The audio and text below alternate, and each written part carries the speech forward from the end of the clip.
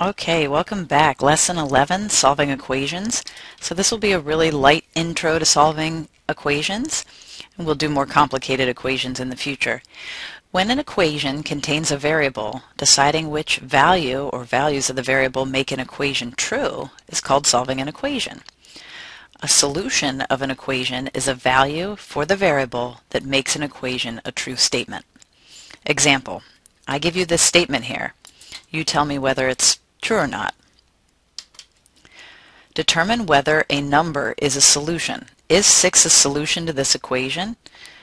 Well, a lot of people start by grabbing 6 and storing 6 in place of the variable. So 5 parentheses 6 minus 1, does that make 30? Question mark. Well, clearly 5 times 6 is 30, but minus 1 is 29. And since 29 does not equal 30, the answer is no. 6 is not a solution. Okay, so the answer to this was no. So initially we start, when I ask you if something is a solution, we just literally store it in place of the variable, crank it out, see whether it comes to be a true statement or not. Now, let's go a little deeper, the addition property of equality. If A equals B, then basically A plus C equals B plus C. And that's a fancy way of saying if I add something to one side of the equation, I must add it to the other to keep things fair and balanced. And if you just think about this, right? You have a balanced equation, right? Think about a true balance in your mind. Okay? 3 pieces of chocolate on one side, 3 pieces of chocolate on the other. If I take one piece of chocolate off of the left side, I better take one piece of chocolate off on the right side to keep it balanced. So balancing an equation is going to be very, very important in our near future. So in other words, the same number may be added or subtracted from both sides of an equation without changing the solution to the equation. So this enables us to do a lot when working with equations. If we know that we can add a certain quantity to the left side and add a certain quantity to the right side of the equation to keep it balanced, then we can manipulate equations, which we will do shortly. Okay, example. Solve this equation mentally. I just noticed a typo there. And then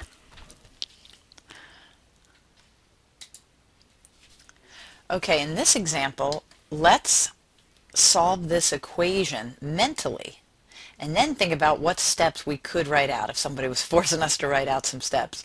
Okay, so X stands for some unknown thing, some unknown number, right?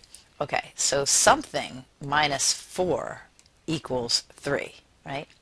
Now some people just look at that and instinctively say, oh, X must be 7, because 7 minus 4 makes 3, equals 3.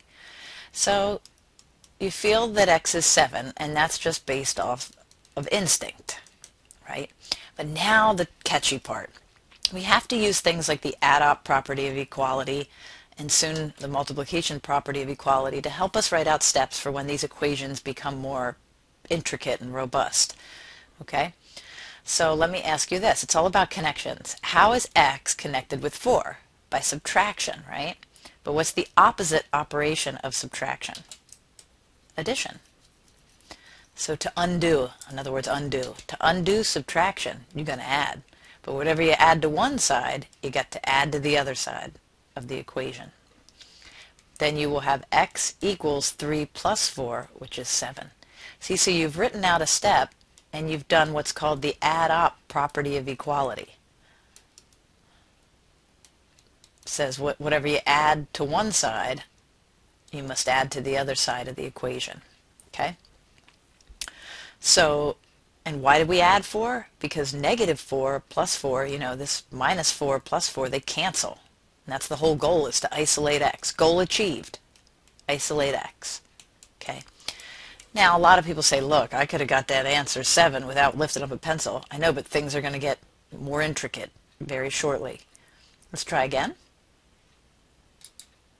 Multiplication property of equality, as you imagine, says that if you're going to multiply, if A equals B, then AC equals BC. And it basically says if I'm going to multiply one side of the equation by a number, I have to multiply the other side by that same number to keep things balanced. And likewise, I can divide both sides of the equation by a value, as long as that value is not 0. Okay, let's practice another one. Solve this one mentally and then try to write out the steps. Now, most people look at this and say 4 times something, because 4 is connected with x by multiplication. So 4 times something makes 8. Well, clearly that something must be 2, right? So x is 2, and that's just figuring that out mentally. But what if you had to write out a step? So again, it's always that undoing process. 4 and x are connected with multiplication. So to undo multiplication, you're going to divide both sides by 4. Use the opposite operation. How come? Well, then 4 divided by 4 is going to cancel, and you'll have 1x.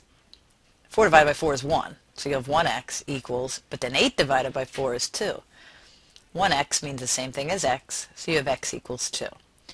So we do want to practice just this notion of this idea of divide both sides, to isolate x. Divide both sides by 4.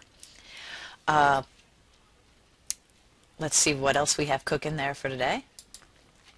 Oh, here we go. Example in our near future. Now, I told you things were going to get more complicated.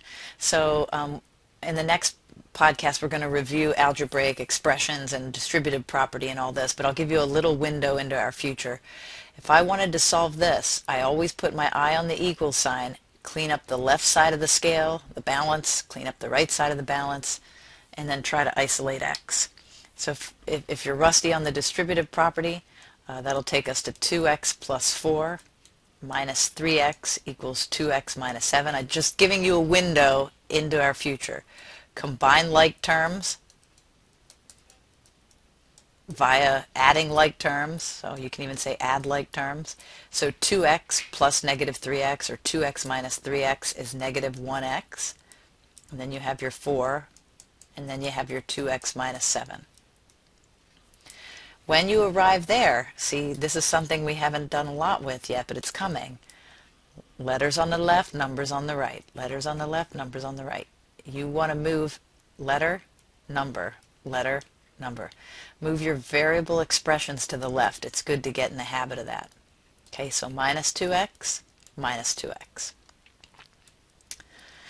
Then negative 1x minus 2x is negative 3x plus 4 equals negative 7.